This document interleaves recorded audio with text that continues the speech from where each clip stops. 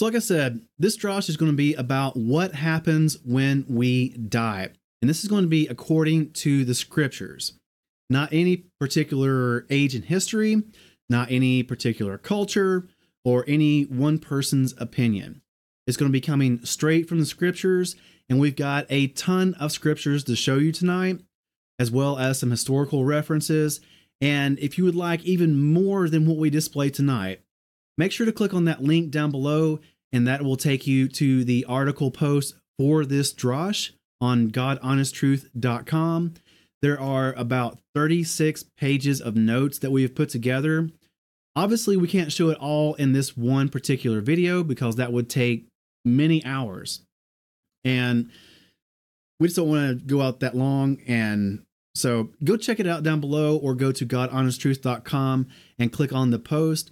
And there you can find not only the notes, but you'll also find the on-demand video, the Drosh slide that you see here on your screen, as well as the transcript and so much more. So when we think about what happens to us when we die, especially nowadays and thinking back through history, there are various ideas that come about depending on who it is that you talk to. For instance, if you were to speak to someone of the Hindu faith, they would probably tell you something along the lines of reincarnation, where depending on your moral status or your karma level would depend on whether or not you are reincarnated, which most people are according to Hinduism, or you would achieve that final immortal state where you're no longer being reincarnated. But does that match up with scripture? Keep that in mind as we go throughout tonight's Drosh, as well as all of these other ideas. Now, the ancient Greeks had a concept of what happens when we die as well, obviously. In the Greek concept, they had the idea that when you die, your soul immediately goes to the place of the underworld. That is the name Hades, and it's also the name of their Greek god who ruled over the underworld, Hades.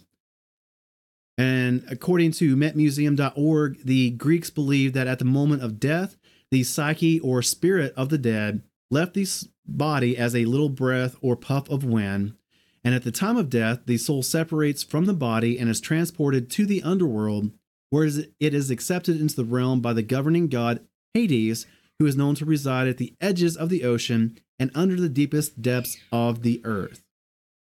So that's the Greek concept. It really comes from Plato, more or less. We go on in history and we get to the Romans, and they pretty much have a similar idea. But when you think back to it, the Romans really idolized the Greeks and copied much from the Greeks themselves, including their idea of what happened after death. Likewise, according to the Greeks, when a person dies, the soul separates from the body and immediately goes to the underworld. According to allabouthistory.org, the Romans believed in the immortality of the soul and had a complicated belief system about life after death. The ancient Romans believed that when one died, one was met by Mercury, the messenger god and son of Jupiter, and taken to the river Styx that flowed 9 times around the underworld. So both the Greeks and the Romans believed that when you died, your soul immediately separated from your body and you went to the underworld. So keep that in mind as well as we go throughout tonight's Drosh and we examine scripture to see if or how that lines up with what we learn from scripture. Judaism also has its own concepts, depending on which sect of Judaism you're speaking about. We learn from scripture itself that the sect of the Sadducees did not believe in a resurrection, that when you died, that was it. Reading back through the Tanakh, I don't see how they get that, but that's what they believed, and that's what scripture tells us they believed. Now, the sect of the Pharisees believed just the opposite, that they did believe in a resurrection of the dead, and unlike the Sadducees, they also believed in spirits and angels, or messengers if you want to get technical. Didn't do too much research into the Essenes. That would have been fairly interesting to see, but I'm assuming they would probably line up with the Pharisees, as some of the things they believed in kind of lined up with the same things that the Pharisees believed in, but that requires further research. And maybe next time we do this drosh, we'll have some more information from the sect of the Essenes. Now, atheists, a lot of people know what atheists think about what happens when we die. Atheists just think that when you die, that's it. Sort of like the Sadducees. They think that when you die, you blink out of existence, your body, its atoms, returns to the natural world, and that's it. There's nothing else left for you after that. That's the atheist concept. But modern Christians also have their own concept of what happens when you die. According to David Jeremiah, you go to the grave. It says, when a believer dies, his body goes in the grave and falls asleep, but his soul does not sleep. His soul goes to paradise. Likewise, Matt Perman from desiringgod.org states that believers will be taken into the presence of Christ in heaven, and that believers are taken to heaven immediately at death. So this is the modern New Age Christian concept of what happens when we die. Now, keep this in mind as well as we go through the scriptures tonight in tonight's drosh, and also, along with all the other concepts, see which ones line up with what Scripture teaches and which ones do not line up with what Scripture teaches. Now, before we get into the meat of tonight's drosh, I really think it's important to go over and understand some things about the resurrection of the dead. I don't know what church you go to or what your background is, but I was raised in the Baptist tradition. And going to church a lot of times when I was younger, resurrection of the dead wasn't really spoken about all that much, if at all. There might have been a passing mention of it, but there was really no preaching or teaching about this concept. It was pretty much forgotten. So what does Scripture have to say? We can go all the way back to the Tanakh, and we look in 1 Samuel chapter 2, verse 6. And it states, Yahweh puts to death and makes alive. He brings down to Sheol and raises up. That's one of the earliest mentions we have about the resurrection. We go on, we look in the book of Daniel, chapter 12, verses 1 through 2. Speaking about the end times, it states, Now at that time, Mikael shall stand up, the great head who is standing over the sons of your people, and there shall be a time of distress, such as never was since there was a nation until that time. And at that time your people shall be delivered, every one who is found written in the book, and many of those who sleep in the dust of the earth wake up, some to everlasting life, and some to reproaches, everlasting abhorrence.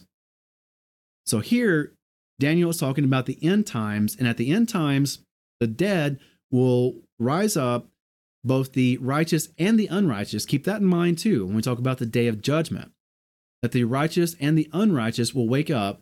Some will go to everlasting life, and some will go to everlasting abhorrence. Going on into the Brit Hadashah, Matthew chapter 22, verses 29 through 32. And Yeshua answering said to them, You go astray, not knowing the scriptures nor the power of Elohim. For in the resurrection they do not marry, nor are they given in marriage, but are as messengers of Elohim in heaven. And concerning the resurrection of the dead, have you not read what was spoken to you by Elohim, saying, I am the Elohim of Abraham, and the Elohim of Yitzchak, and the Elohim of Jacob. Elohim is not the Elohim of the dead, but of the living. So even our own Messiah Yeshua speaks about and taught about the resurrection of the dead. Then going on into John chapter 5, verses 28 through 29. Do not marvel at this, because the hour is coming in which all those in the tombs shall hear his voice and shall come forth. Those who have done good to the resurrection of life, and those who have practiced evil matters to a resurrection of judgment. So going along and being in line with what we read in Daniel, we see a resurrection both of the righteous and the unrighteous. For the righteous, a resurrection of life. for the unrighteous a resurrection of judgment. Again, in Acts chapter 24, verse 15. Having an expectation in Elohim, which they themselves also wait for, that there is to be a resurrection of the dead, both of the righteous and the unrighteous. So it's not just the righteous, and it's not just the unrighteous, but both will experience a resurrection at the end times. 1 Corinthians chapter 15, verses 12 through 19. And if Messiah is proclaimed that he has been raised from the dead, how do some among you say that there is no resurrection of the dead? And if there is no resurrection of the dead, then Messiah has not been raised. And if Messiah has not been raised, then our proclaiming is empty, and your belief also empty. And we are also found false witnesses of Elohim. For if the dead are not raised, then neither Messiah has been raised. And if Messiah has not been raised, your belief is to no purpose. You are still in your sins. Then also those who have fallen asleep in Messiah have perished. If in this life only we have expectation in Messiah, we are of all men the most wretched. So here the Apostle Paul is writing to the church at Corinth, speaking lots of things about the resurrection of the dead, that there will be a resurrection. And how can you not say that there will be a resurrection? Because if we say there is no resurrection, then we are pretty much denying Messiah, saying that Messiah has not been raised. But no, Paul is teaching us here that there will be a resurrection of the dead at the end times. Even the early Christians understood this. We go all the way back to Justin Martyr, and he writes in his argument and dialogue with Trypho, quote, "For I choose to follow not men or men's doctrines, but God and the doctrines delivered by him. For if you have fallen in with some who are called Christians, but who do not admit this truth, and venture to blaspheme the God of Abraham and the God of Isaac and the God of Jacob, who say there is no resurrection of the dead, and that their souls, when they die, are taken to heaven. Do not imagine that they are Christians, but I and others who are right-minded Christians on all points are assured that there will be a resurrection of the dead." So the early Christians, especially here with Justin Martyr, understood that there will be a resurrection of the dead, and that when we die, we do not immediately go to heaven. So that was the early Christian concept. We'll be getting into the scriptures here in a moment, but just know that at this point, things changed over history. The reasons behind that really gets into the weeds, and it's not in the scope of tonight's Drosh. But just have it understood that early Christians did have somewhat different beliefs about what happens when we die than do modern Christians. Now, in this topic of what happens when we die, I think it's also important to understand and think about the day of judgment, when we will all be judged according to what we have done in life, whether we are saved or not, whether we are righteous or unrighteous. Matthew chapter 10, verses 14 through 15. "And whoever does not receive you nor hear your words when you leave that house or city, shake off the dust from your feet. Truly I say to you, it shall be more bearable for the land of Sodom and Gomorrah in the day of judgment than for that city."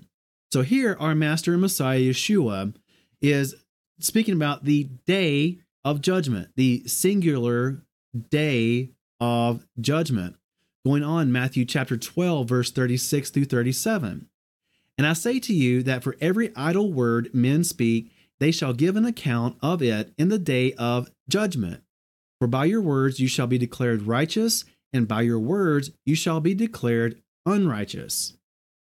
So again, Yeshua is speaking about a day, singular, of judgment. John chapter 12, verse 48. "He who rejects me and does not receive my words has one who judges him. The word that I have spoken shall judge him in the last day. Again, speaking about a day of judgment. Acts chapter 17, verse 31. Because he has set a day on which he is going to judge the world in righteousness by a man whom he has appointed, having given proof of this to all by raising him from the dead. Again, speaking about a day of judgment, being judged by our Messiah, Yeshua. 2 Corinthians chapter 5, verse 10. For we all have to appear before the judgment seat of Messiah in order for each one to receive according to what he has done in the body, whether good or evil. Revelation chapter 11, verse 18. And the nations were enraged, and your wrath has come, and the time of the dead to be judged, and to give the reward to your servants, the prophets, and to the set apart ones, and to those who fear your name, small and great, and to destroy those who destroy the earth. Look back at that real quick and notice that the time of the dead to be judged. Again, there's a certain point in time at the end times, on the day of judgment, that is the time to be judged, both for the righteous and the unrighteous. Revelation chapter 20, verses 12 through 13.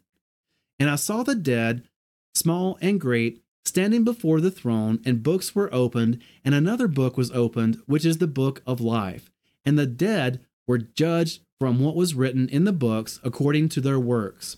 And the sea gave up the dead who were in it, and death and Sheol gave up the dead who were in them. And they were judged, each one according to his works. So again, there's going to be a certain singular point in time at the end times called the day of judgment, when all will be judged according to whether they are righteous or unrighteous. That is the one time, the one day, the one time of judgment for all people. And we see here that the sea at that time gave up the dead, and that Sheol at that time gave up the dead. So keep that in mind as we go throughout tonight's drash as well. So far, we have went over various cultural ideas about what happens to us when we die. We have went over what the resurrection of the dead is, and that there will be a resurrection of the dead, both of the righteous and the unrighteous. We have also went over and saw from Scripture that there will be a singular day of judgment, both for the righteous and for the unrighteous. And it's at that time that the dead will be brought up, both from Sheol and from the sea, as it says here in Revelation chapter 20. But that's on into the future. So we understand that the resurrection of the dead is coming in the future, whether that's tomorrow or 1,000 years from now. We understand that there will be a day of judgment in the future, whether that be tomorrow or 1,000 years from now.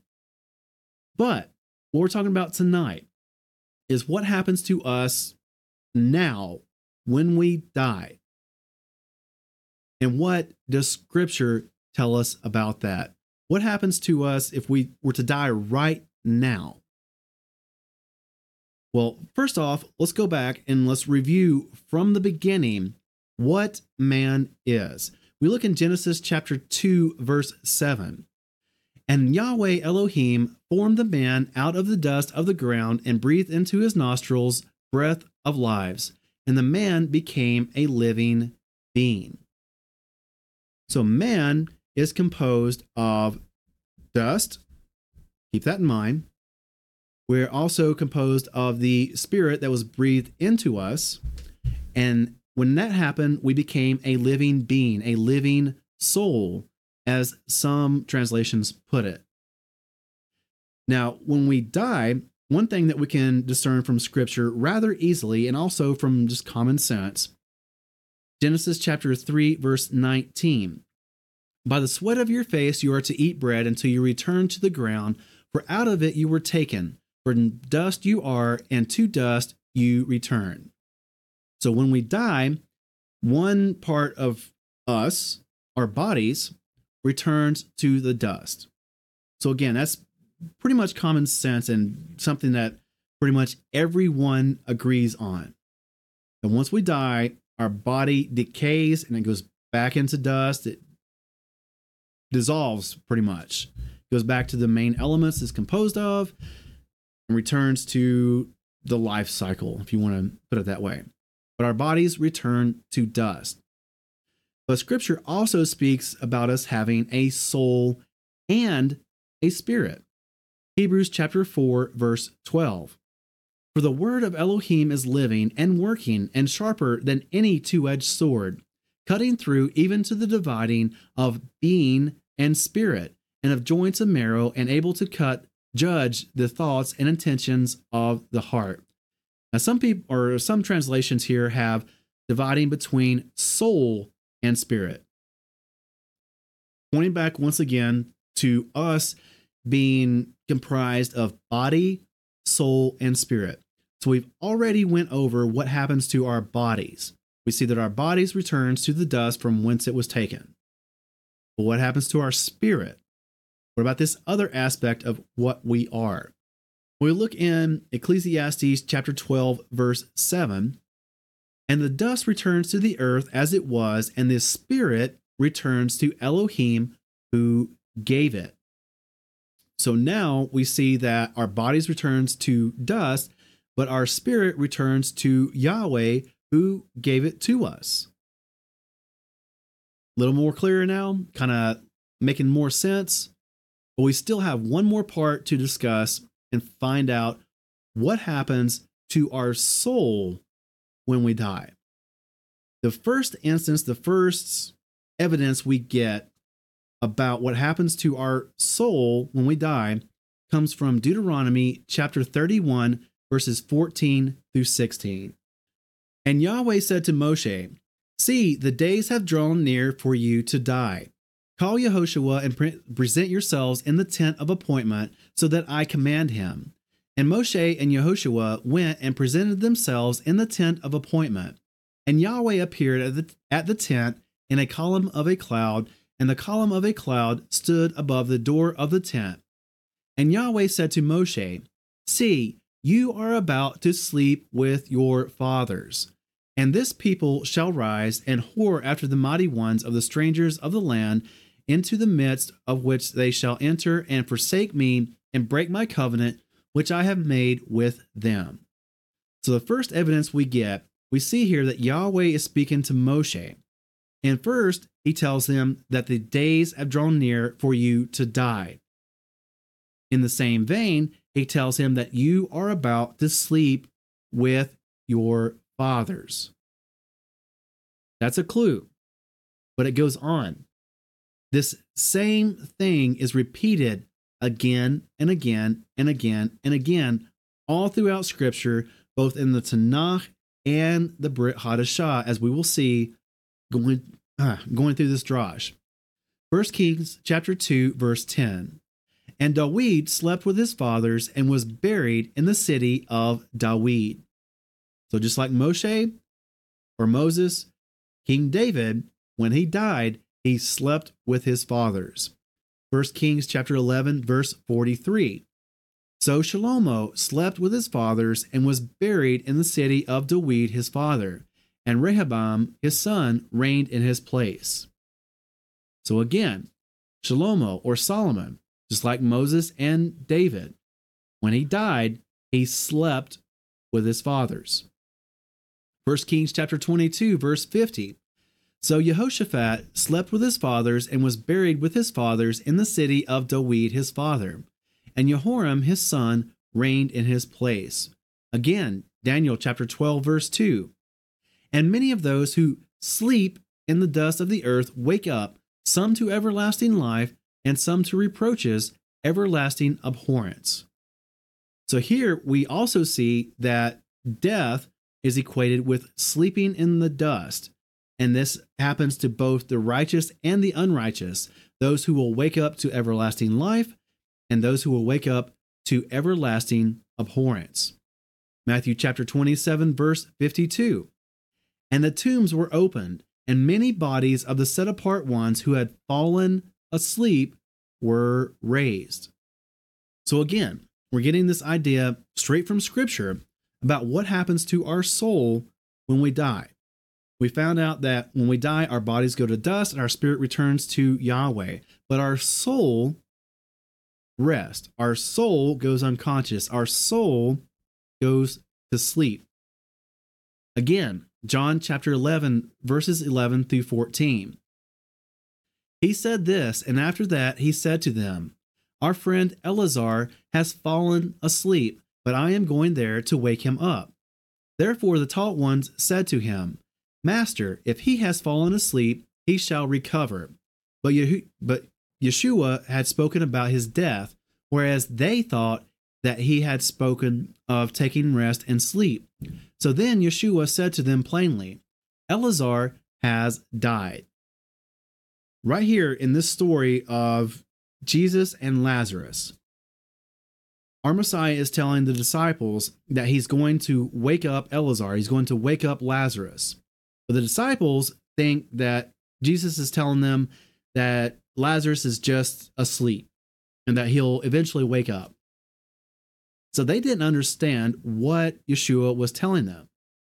Yeshua was telling them that Lazarus was dead, that he was asleep, that it was the same thing. Yeshua uses these terms interchangeably, just like the rest of Scripture. So that's something important to keep in mind. And if you'll go back and read this whole section for yourself, this whole story about Yeshua going and raising Lazarus from the dead, there's only about a 4-day span there. But still, when Lazarus wakes up from the dead, he doesn't give recounts of what happened to him while he was dead. He didn't say that he went to hell and came back and then wrote a book and it was a New York Times bestseller. He didn't say that he was in heaven and he was enjoying his time and he got upset at Jesus for bringing him back to earth because he was having such a good time in heaven. No. It says that Lazarus was asleep, that Lazarus was dead, and that Yeshua woke him up. Yeshua raised him from the dead. Acts chapter 7, verses 59 through 60. And they were stoning Stephanos as he was calling and saying, "Master Yeshua, receive my spirit." And kneeling down, he cried out with a loud voice, "Master, do not hold this sin against them." And having said this, he fell asleep.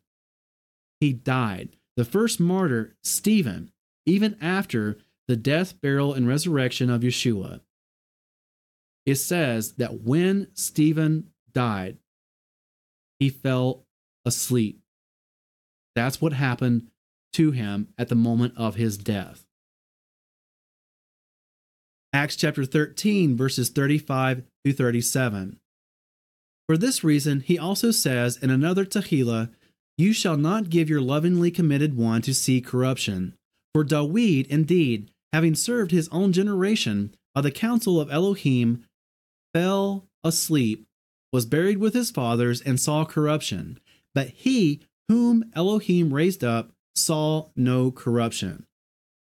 Here, once again, it's going along the same lines and completely in line with the rest of Scripture, stating that when King David died, that he fell asleep. It also says that his body saw corruption, saw decay. But the one that Yahweh raised up from the dead, Yeshua, did not see corruption. Remember, he was only in the tomb for 3 days. So his body did not have time to really see decay or corruption, as it puts here. But Dawid did. 1 Thessalonians chapter 4, verses 13 through 16. Now, brothers, we do not wish you to be ignorant concerning those who have fallen asleep, lest you be sad as others who have no expectation. For if we believe that Yeshua died and rose again, so also Elohim shall bring with him those who sleep in Yeshua. For this we say to you by the word of the Master, that we, the living, who are left over at the coming of the Master, shall in no way go before those who are asleep, because the Master himself shall come down from heaven with a shout, with the voice of a chief messenger, and with the trumpet of Elohim, and the dead in Messiah shall rise first. This is a very, very powerful section regarding this particular subject that we're discussing tonight. Here, the Apostle Paul, writing to the church in Thessalonica, refers to those who are dead as those who have fallen asleep. He actually uses in this passage those two terms interchangeably, saying that those who have fallen asleep will go first, and that the dead in Messiah shall rise first. And this is the great hope that we have, to not lose hope because of people who have died before us. That we should still have that hope of what? Of the resurrection of the dead. That's the hope that we have for those who have died before us, for those who have fallen asleep before us, using the same terminology that the Apostle Paul is using. That is our hope, because there will be a resurrection of the dead for those who have fallen asleep, those who are asleep in Yeshua, as Paul puts it. So just to recap, when we die, our bodies, our physical bodies, return to dust. It sees corruption, it decays back into the dust from which we were taken. Our spirit, as Scripture tells us, returns to Yahweh who gave it to us. But our soul, when we die, goes into the earth or into the sea or wherever it is, and there it sleeps until the day of resurrection. So we are comprised of body, soul, and spirit from what Scripture tells us. And now we know what happens to us when we die for each of those three parts of who and what we are. We have a body, we have a soul, and we have a spirit. We know that the body goes to the dust.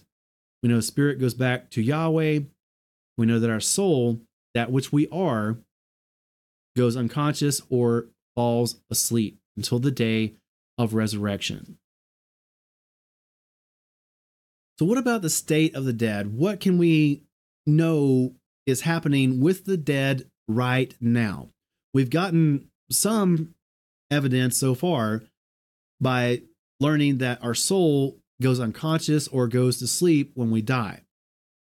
So what else can we learn about the state of the dead, those who are dead right now, rather? We look in Psalm chapter 115, verse 17. The dead do not praise Yah, nor any going down to silence. So here we're told from the psalmist that those who are dead do not praise Yahweh. According to modern Christian concepts, if we immediately go to heaven, then we're told that we're in heaven and we're praising Yahweh. And yeah, we're going to be doing that for eternity once the kingdom of heaven gets here. But right now, the state of the dead, those who are dead, those who are asleep in Yeshua, what are they doing? Well, they're not praising Yahweh. So again, we get this concept of the dead being unconscious. They're not in some other place. They're not in somewhere like heaven praising Yahweh. No, here it says the dead do not praise Yah, because the dead are unconscious. They're still asleep until the day of resurrection. Psalm 146, verses 3 through 4. Do not put your trust in princes, in a son of man in whom it is no deliverance. His spirit goes out, he returns to the earth. In that day, his plans perish. So here, this is going back to the body and spirit aspect, even talking about princes, where the body goes back to the earth, his spirit goes out, and his plans perish. He has no more ability to enact his plans because he is unconscious, he is asleep until the day of resurrection. Ecclesiastes chapter 9, verses 2 through 5. It is the same for all. One event to the righteous and to the wrong, to the good and to the clean, and to the unclean, and to the one slaughtering, and to the one not slaughtering. As is the good one, so is the sinner, the one swearing as the one fearing an oath. This is an evil in all that is done under the sun. There is one event to all. Truly the hearts of the sons of men are filled with evil, and madness is in their hearts while they live. And then to the dead. But for him who is joined to all the living there is trust. For a living dog is better than a dead lion. For the living know that they shall die, but the dead know not, nor do they have any more reward, for their remembrance is forgotten. Another powerful section here about the state of the dead, referring to both the righteous and the unrighteous. It says that the same event is for all, that all die, all go to the dead, and the dead do not know anything. Now, if we were immediately taken to another place, wherever that place may be, upon our moment of death, we would be speaking or saying something, most likely, depending on where we went to. But we're told by the psalmist that the dead do not praise Yah and do not communicate in any way. Here we're told that the dead know nothing. Just like when you're unconscious at night when you're sleeping in your bed, you don't know anything because you're unconscious. The same is the same is true for the dead as we get from Scripture, that they are unconscious, they are asleep, and therefore they know nothing. They know not.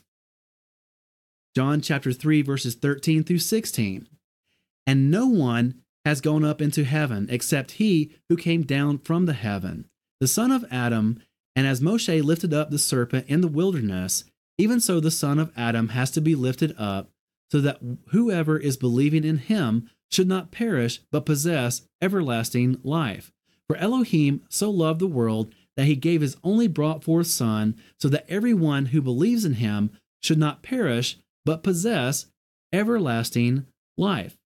So John 3:16 is probably one of the most famous verses from Scripture. Lots and lots of people, Christians and non-Christians alike, know John 3:16. But very few people go back a few verses before that and know what that says. And here is telling us that no one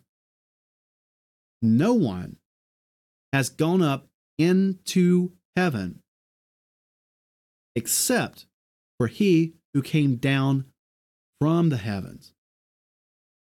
So we can already see that at least pre-Messiah, that no one went to heaven. So what do we get from Scripture? That they died, they were buried, and they slept with their fathers, both the righteous and the unrighteous. And we get even more evidence about this coming up. Acts chapter 2, verse 29 and 34. Men and brothers, let me speak boldly to you of the ancestor David, that he died and was buried, and his tomb is with us to this day. For David did not ascend into the heavens, but he himself said, Yahweh said to my master, sit at my right hand. So again, this is written after the death, burial, and resurrection of Yeshua. So even then, the great King David, the man after Yahweh's own heart, did not ascend into heaven when he died. What does Scripture tells us? Scripture tells us that David died, was buried, and he slept with his fathers, just like every one of us does. So, just to recap, we went over various ideas about what happens when we die from various cultures and various points in history. We went over the resurrection of the dead, that everyone, both righteous and unrighteous, will be resurrected. We also went over the day of judgment, that there will be a day, singular, of judgment for both the righteous and the unrighteous. And we went over what happens to our bodies. They go back to dust. We went over what happens to our spirit. It goes back to Yahweh who gave it. And we went over what happened to our soul. that it goes unconscious. It just goes to sleep until the day of resurrection. And we also went over what happens or what the state of the dead now is. That the dead do not praise Yah, that the dead know not, and that no one has gone to heaven. That's what we saw straight from Scripture. Again, there are these notes that you have just saw for yourself on screen, and many, many more are in the notes file that we have on GodHonestTruth.com. Click on the description, on the link in the description down below, take you directly to it, or go to the website and click on the post for this to get those notes. But you may be thinking to yourself, yes, brother, but what about some of these other things? What about this and what about that? Let's go over those. Let's think about that real quick. Probably one of the most common objections to what is being taught tonight, and again, we're presenting this straight from Scripture. If we happen to miss anything, or if you think we happen to get something wrong, by all means, please let us know, because we want to learn with all of you brothers and sisters as well. But probably one of the most popular objections to what's being taught tonight is the story of the rich man and Lazarus. Now, before we get to that particular story, let's bring back to memory how Yeshua spoke to the people as he went throughout his ministry. We look in Matthew chapter 13, verses 10 through 15. And the taught ones came and said to him, "Why do you speak to them in parables?" And he answering said to them, "Because it has been given to you to know the secrets of the reign of the heavens, but to them it has not been given. For whoever possesses, to him more shall be given, and he shall have overflowingly. But whoever does not possess, even what he possesses shall be taken away from him. Because of this I speak to them in parables, because seeing they do not see, and hearing they do not hear, nor do they understand. And in them the prophecy of Yeshayahu is completely filled, which says, Hearing you shall hear, and by no means understand. And seeing you shall see, and by no means perceive. For the heart of this people has become thickened, and their ears are hard of hearing, and their eyes they have closed, lest they should see with their eyes, and hear with their ears, lest they should understand with their heart, and turn back, and I heal them." So here we see that Yeshua spoke to them in parables, so that seeing they might not see, and hearing they might not hear, and that because of their hard hearts, that they would not understand. We read also in Matthew chapter 13, verses 34 through 35. Yeshua said all this to the crowds in parables, and he did not speak to them without a parable, so that what was spoken by the prophet might be filled, saying, I shall open my mouth in parables, I shall pour forth what has been hidden from the foundation of the world. So here we're told that Yeshua only spoke to the crowds. He only spoke to the Pharisees, those he was teaching that were not his disciples anyways. He only spoke to them in parables. Keep all this in mind as we go through the story of the rich man and Lazarus. Luke chapter 16, verses 19 through 31. But there was a certain rich man who used to dress in purple and fine linen, and lived luxuriously every day. And there was a certain beggar named Eleazar, being covered with sores, who was placed at his gate, and longing to be fed with the crumbs which fell from the rich man's table. Indeed, even the dogs came and licked his sores. And it came to be that the beggar died, and was carried by the messengers to the bosom of Abraham. And the rich man also died, and was buried. And while suffering tortures in Sheol, having lifted up his eyes, he saw Abraham far away, and Eleazar in his bosom. And crying out, he said, Father Abraham, have compassion on me, and send Eleazar to dip the tip of his finger in water, and cool my tongue, for I am suffering in this flame. But Abraham said, Son, remember that in your life you received your good, and likewise Eleazar the evil. But now he is comforted, and you are suffering. And besides all this, between us and you a great chasm has been set, so that those who wish to pass from here to you are unable, nor do those from there pass to us. And he said, Then I beg you, Father, that you would send him to my father's house, for I have 5 brothers. Let him warn them, lest they also come to this place of torture. Abraham said to him, They have Moshe and the prophets, let them hear them. And he said, No, Father Abraham, but if someone from the dead goes to them, they shall repent. But he said to them, If they do not hear Moshe and the prophets, neither would they be persuaded, even if one should rise from the dead. So now think back about what we just read, and even the scriptures we read before this story. We're told that Yeshua spoke in parables, and he did not speak to them without parables. So we can already get the idea that what Yeshua is saying here is a parable. It's a teaching, it's metaphorical, it's not about something that literally happened. So it's not a literal story. And we're going to go over some problems about trying to take it literally. But one of the things that is a problem with taking this literally is that this is the only time in all of Scripture where we get the term bosom of Abraham. There is no other place in Scripture where we get this phrase.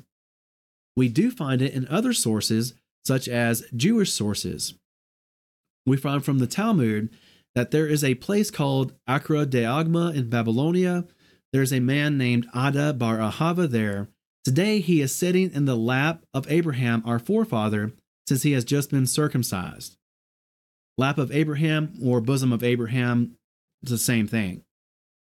So around this time, the external Jewish sources would have this concept. And remember, Yeshua was speaking to the Judean crowds, to the Pharisees, who would have been probably familiar with these external Jewish sources. So again, bosom of Abraham is not something that comes from Scripture, is more than likely something that comes from external Jewish sources. Again, alluding back to the fact that what Yeshua is teaching here is a parable. Also, when it talks about the rich man going to Sheol in this translation, but in other translation, it might say hell, but more specifically in the Greek, it says Hades.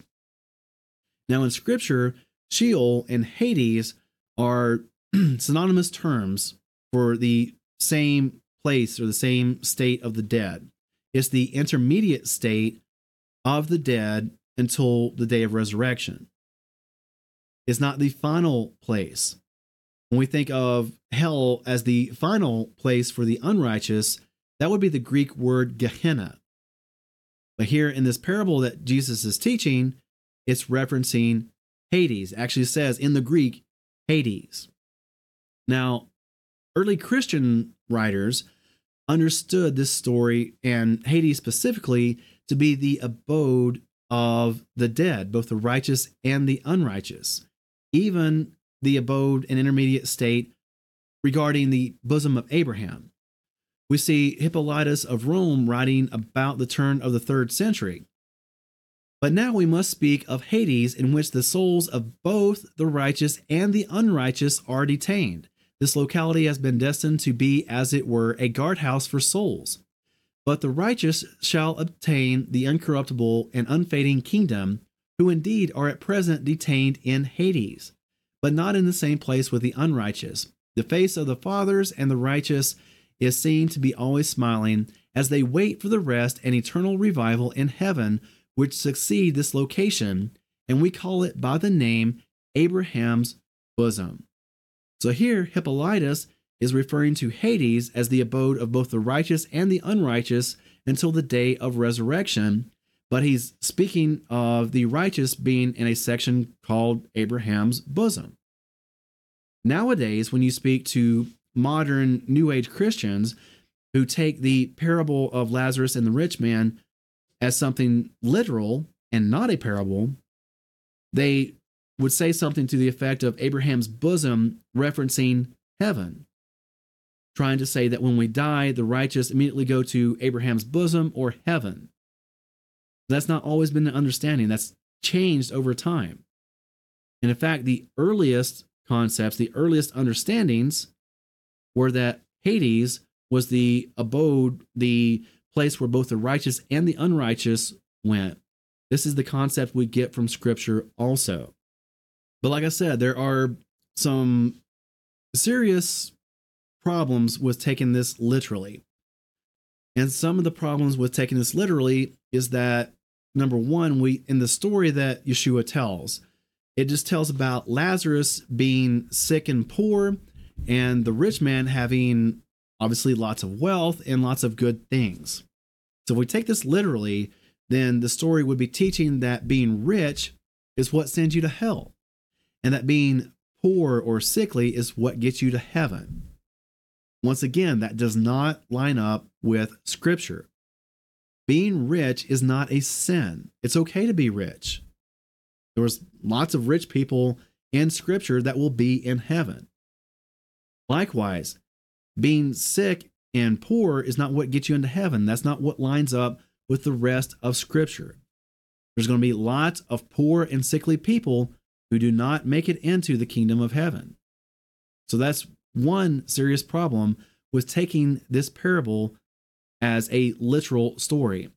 Another one is that in the story, the beggar, Lazarus, and Abraham are able to see down into the torment of the rich man.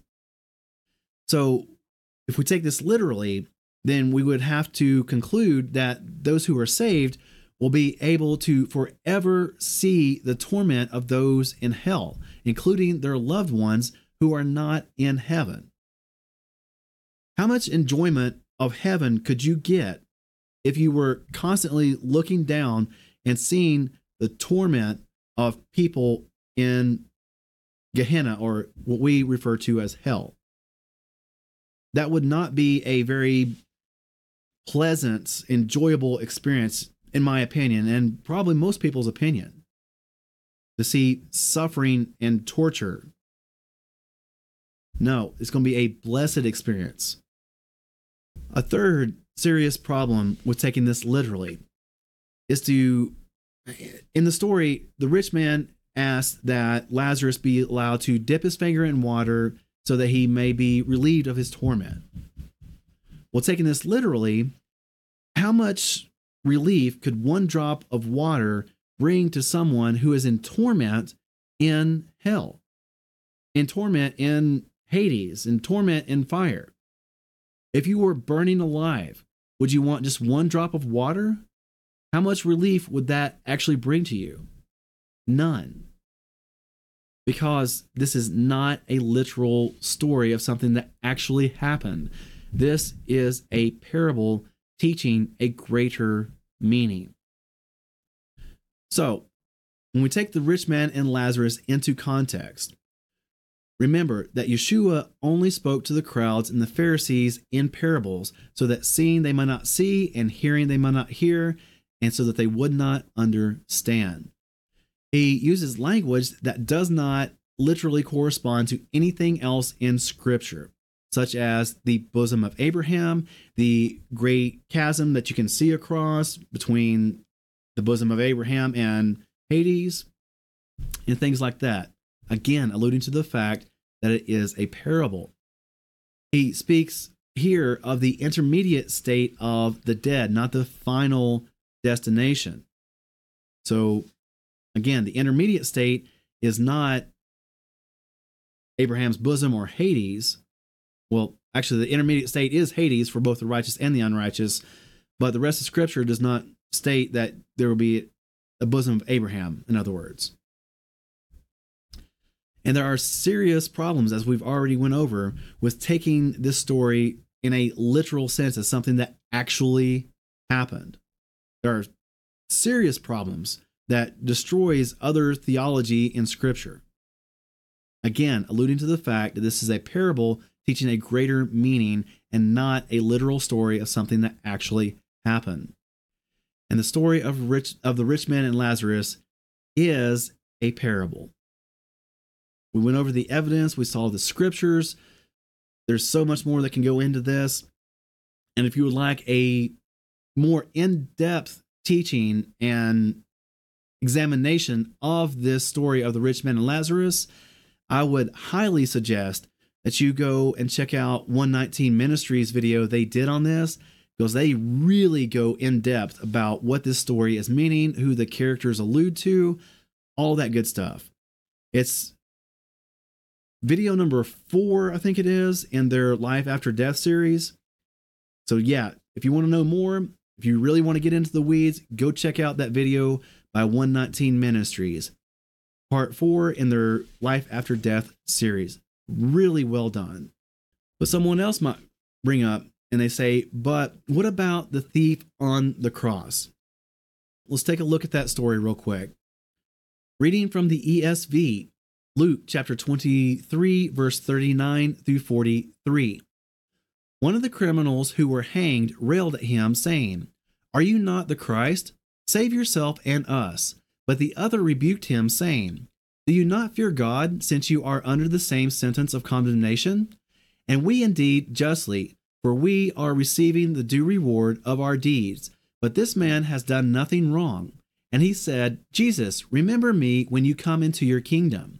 And he said to him, "Truly I say to you, today you will be with me in paradise." And this is the traditional understanding of this story, that Yeshua is telling the thief that today, this very day, you will be with me in paradise. But there are some problems with this, and let me explain. Number one, when we continue to read our scriptures and we look for ourselves, we see that that very day, Yeshua did not go to heaven. He did not go into paradise. He did not go into his kingdom, because the kingdom is not yet. We see in John chapter 20, verses 15 through 17. Yeshua said to her, "Woman, why do you weep? Whom do you seek?" Thinking he was the gardener, she said to him, "Master, if you have carried him away, say to me where you put him, and I shall take him away." Yeshua said to her, "Miriam." She turned and said to him, "Rabboni," which means teacher. Yeshua said to her, "Do not hold on to me, for I have not yet ascended to my Father. But go to my brothers and say to them, I am ascending to my Father and your Father, and to my Elohim and your Elohim." So we see, even after the death, burial, and resurrection of Yeshua, that he had not ascended into heaven. He did not go to heaven the day that he was crucified. So that's a problem with a traditional understanding of the thief on the cross. We know that Yeshua was in the tomb for 3 days and 3 nights. Not Friday evening to Sunday morning. No, it was 3 days and 3 nights. Just like the rest of us, there's that intermediate state. But for Yeshua, it was only 3 days and 3 nights. We also see that paradise in Scripture is referred to as the kingdom of heaven. We look in Revelation chapter 2, verse 7. "He who has an ear, let him hear what the Spirit says to the assemblies.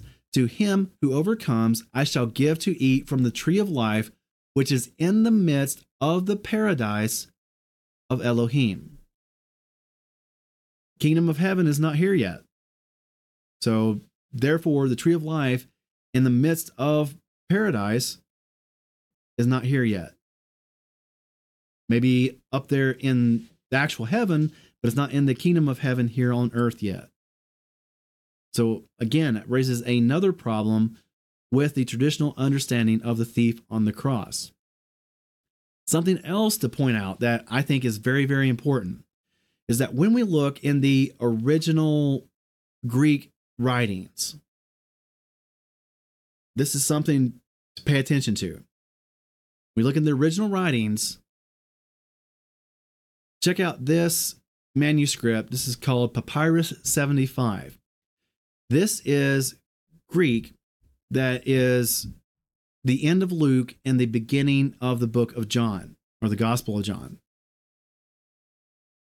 You may not be able to read the actual letters and words, but take a notice here of what you don't find also.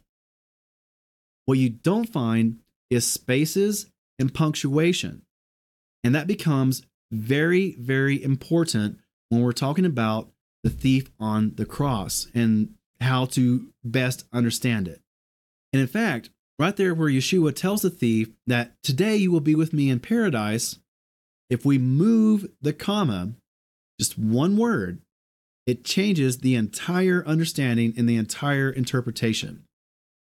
If we look at the Vulgate, here it doesn't have any punctuation either. But in the translation that we normally use here at God Honest Truth, it reads, "Truly I say to you today, you shall be with me in paradise." The traditional understanding, like the ESV, the King James, things like that, it reads such as, "Truly I say to you, today you will be with me in paradise." So in one understanding, depending on where you put the comma, Yeshua is saying, I tell you, this very day, I tell you, you will be with me in paradise at some point in the future. The traditional rendering is Yeshua is telling him that I say to you, today you will be with me in paradise. You see how the interpretation and the understanding is completely different, all depending on where you put that comma. But again, remember that the original writings did not have the punctuation there. So the placement of the comma in our modern translation is all up to the translators and where they decide to put it. But thinking back, we know that Yeshua did not go that day into paradise. He did not go that day into heaven. So that, amongst other things, leads us to instead think that the comma should be after the word today and to understand it in this manner, that Yeshua was telling him, I tell you this day, you will be with me in paradise at some point in the future. At least that's what we put forth with all the evidence, taking everything into context. You decide for yourself. If you happen to disagree, let us know down below. And if you can, go into great detail so that we can all learn and have something to research and look at. One final objection. People might say, okay, but what about where it says absent from the body and present with the Lord? Okay, let's take a look at that. We look in 2 Corinthians chapter 5, verses 1 through 9. For we know that if the tent of our earthly house is destroyed, we have a building from Elohim, a house not made with hands, everlasting in the heavens. For indeed, in this we groan, longing to put on our dwelling, which is from heaven, so that, having put it on, we shall not be found naked. For indeed, we who are in this tent groan, being burdened, not because we wish to put it off, but to put on the other, so that what is to die might be swallowed up by life. Now he who has prepared us for this same purpose is Elohim, who has given us the Spirit as a pledge of what is to come. Therefore, being always of good courage, and knowing that while we are at home in the body, we are absent from the Master. For we walk by belief, not by sight. We are of good courage and are well pleased rather to be absent from the body and to be present with the Master. So we also make it our aim to be well pleasing to him, whether being at home or being away from home. A lot of people just understand this one verse where it says, we are well pleased rather to be absent from the body and to be present with the Master. And they take this to be understood as when we die, we're absent from the body and therefore immediately at home with Yeshua in heaven. But take in the context everything else that we have seen in this drash and also everything else that's stated in this passage. Here, Paul is writing to the church at Corinth, saying that we long to put on that spiritual body. speaking about the day of resurrection. And that resurrection is for everyone, although only the righteous will receive everlasting life. That's a subject for another time, but let it be known that there will be a resurrection for the righteous and the unrighteous, a day of judgment for the righteous and the unrighteous, and that here he's saying that we, the righteous, long to put on that spiritual body. That is when we will be with the Master. He's saying here that we would rather be absent from the body and be present with the Master, but that's not what happens when we die. It's only when we are absent from this body and we put on that new body, that new spiritual body, that will be present with Yeshua. He's not saying that's what happens immediately right now before the day of resurrection. Again, take close notice what he's saying here. He's saying that we would rather be absent from the body and be present with the Master. We would prefer to be absent from the body and at home with the Lord. Not that we are at home with the Lord when we are absent from the body, but rather that we would prefer to be that way. So again, take everything into context. We also read in 1 Corinthians chapter 15, verses 42 through 44. So also is the resurrection of the dead. It is sown in corruption, it is raised in incorruption. It is sown in disrespect, it is raised in esteem. It is sown in weakness, it is raised in power. It is sown a natural body, it is raised a spiritual body.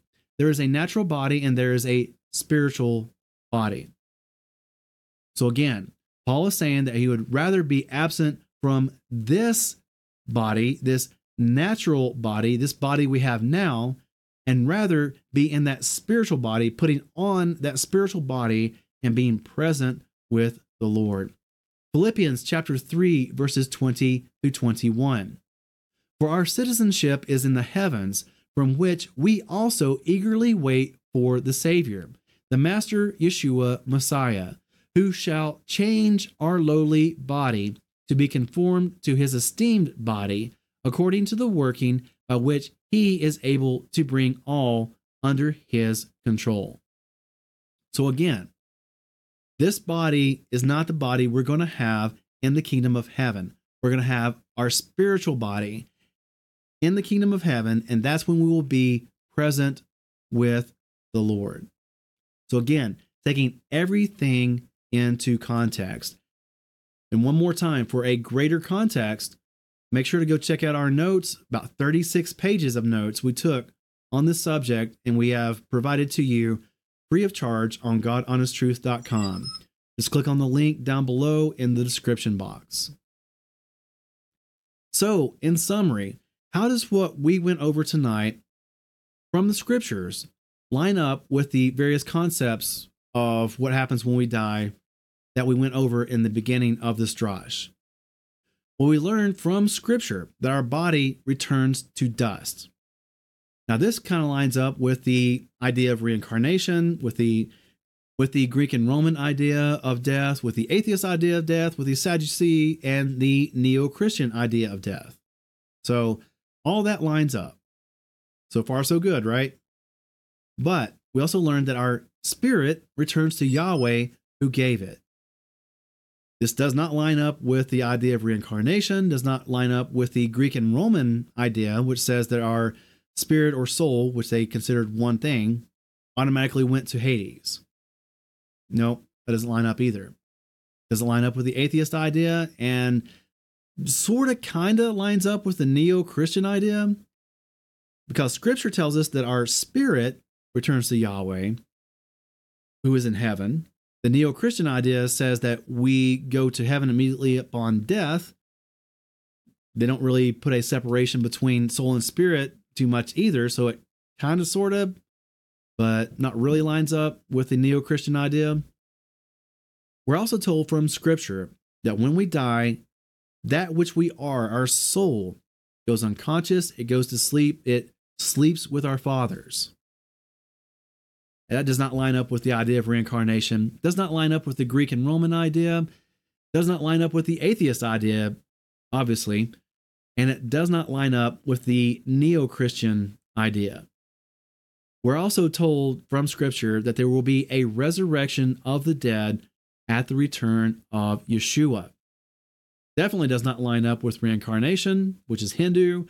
Definitely does not line up with the Greek and Roman pagan ideas. Does not line up with the atheist idea. Does not line up with the Sadducee idea, because they say there is no resurrection. And a lot of New Age neo-Christians don't even speak about the resurrection of the dead, much less understand the resurrection of the dead. So it doesn't line up with the neo-Christian idea either. But we have seen for ourselves what happens when we die, and we've seen it straight from Scripture. So in summary, there will be a resurrection of the dead, both for the righteous and the unrighteous, for the just and the unjust.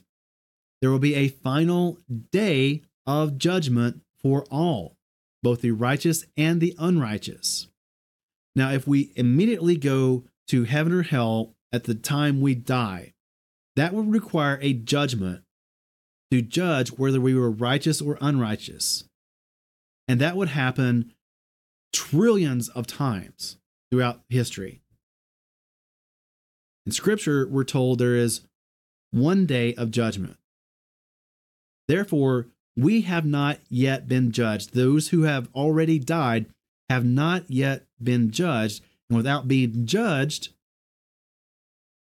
they are not judged righteous, they are not judged unrighteous, and they are therefore not sent to heaven, and they are therefore not sent to hell, or our concept of hell anyways.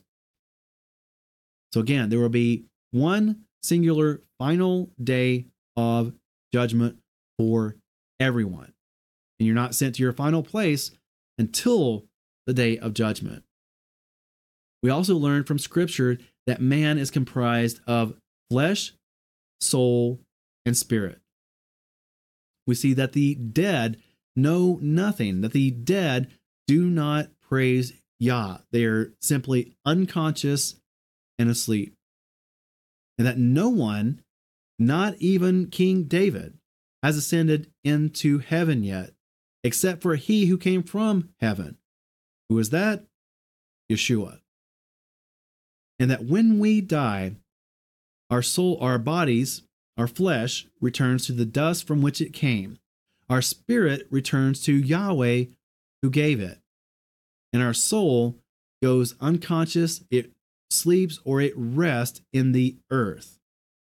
And that's just the God honest truth. Remember that term, rest in peace? Well, that's a very old term that goes straight back to this biblical concept of sleeping in the earth, of sleeping with our fathers, as the phrase from Scripture puts it.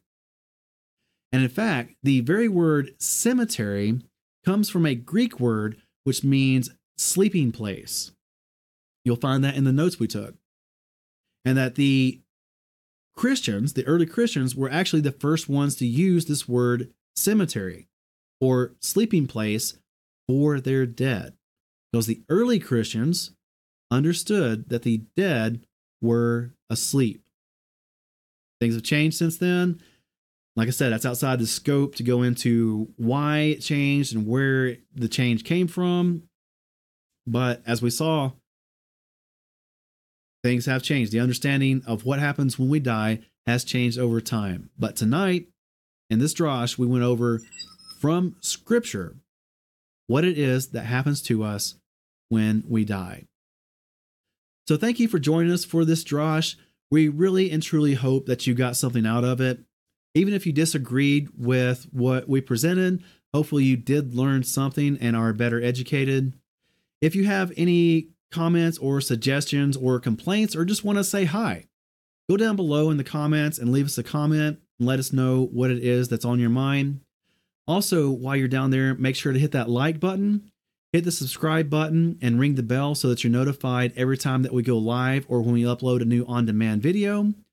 Also, hit that share button, share it with someone that you may know.